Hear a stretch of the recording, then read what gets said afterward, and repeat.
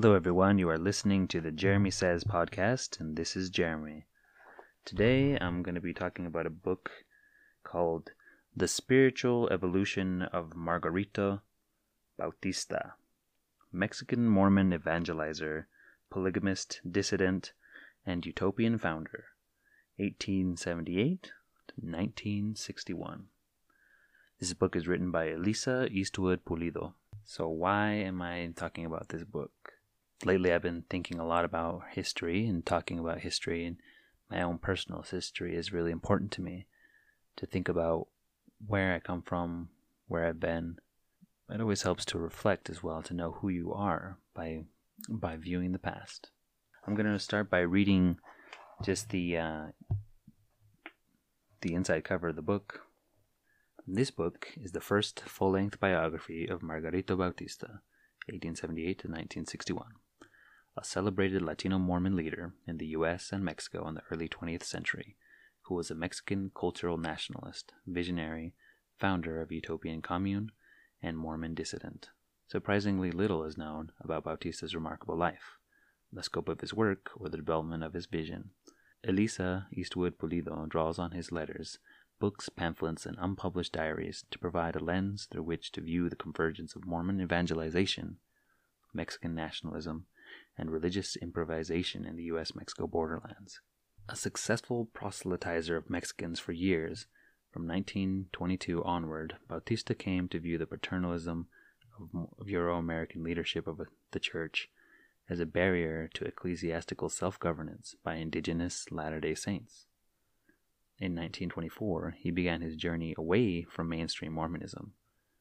By 1946, he had established a completely Mexican-led polygamist utopia in Mexico on the slopes of the volcano Popocatépetl, 22 kilometers southeast of Mexico City. Here he preached an alternative Mormonism rooted in Mesoamerican history and culture, based on indigenous hermeneutic of Mormon scripture.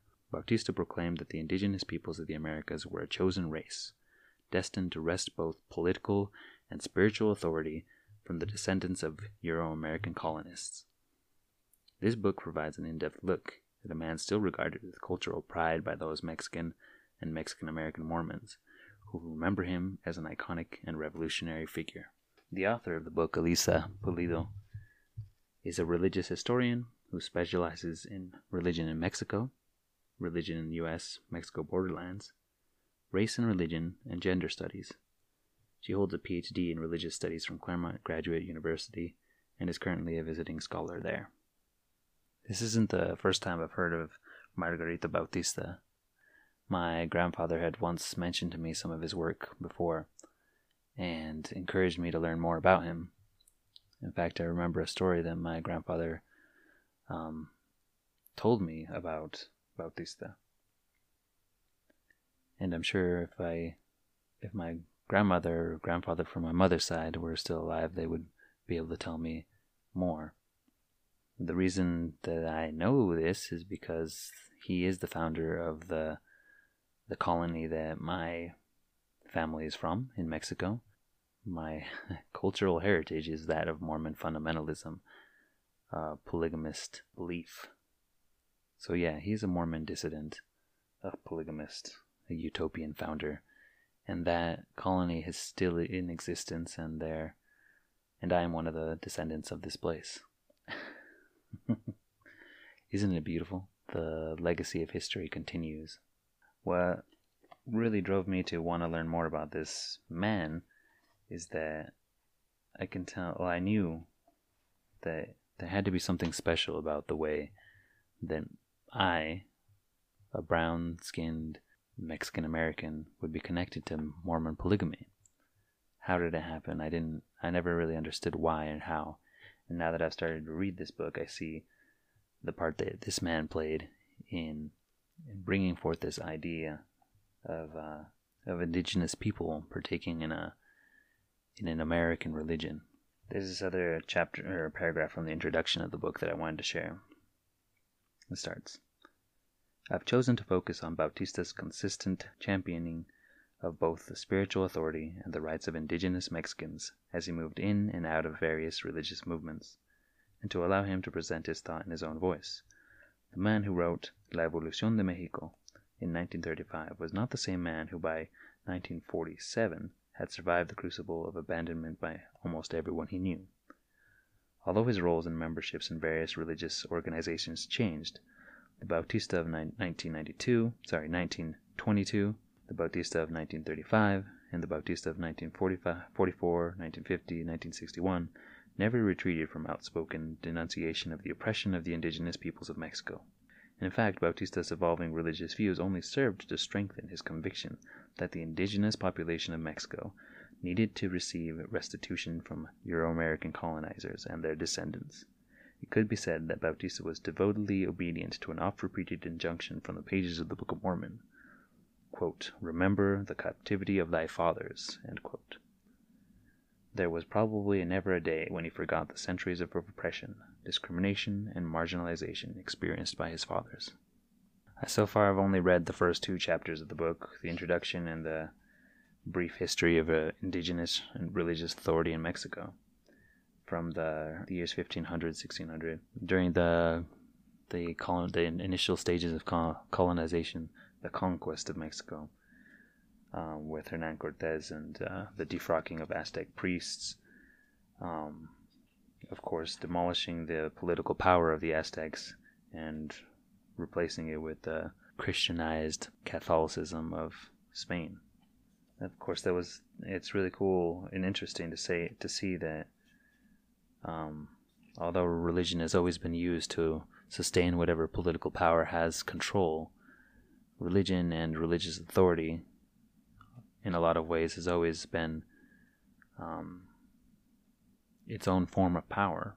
And so individuals, and especially indigenous people, have always sustained their own indigenous power through their spiritual practices. And they've used that indigenous power, that indigenous spirituality, as a form of resistance to colonization. At times I think that the overlap of religious ideas, or of any ideas of freedom, goodness, truth, all these things overlapped to spark rebellions within Mexico. And if you know anything about Mexican history, you know it's full of chaotic political instability and oftentimes very racialized struggle for liberation from these oppressive, not just governments, but societal structures. So to read a little bit more from the introduction, Pulido says, despite the absence of a salaried career, Bautista chose to adopt Mormon teachings in 1901 precisely because he was enamored with the early Mormon reimagining of indigenous Americans as members of the lost tribes of Israel.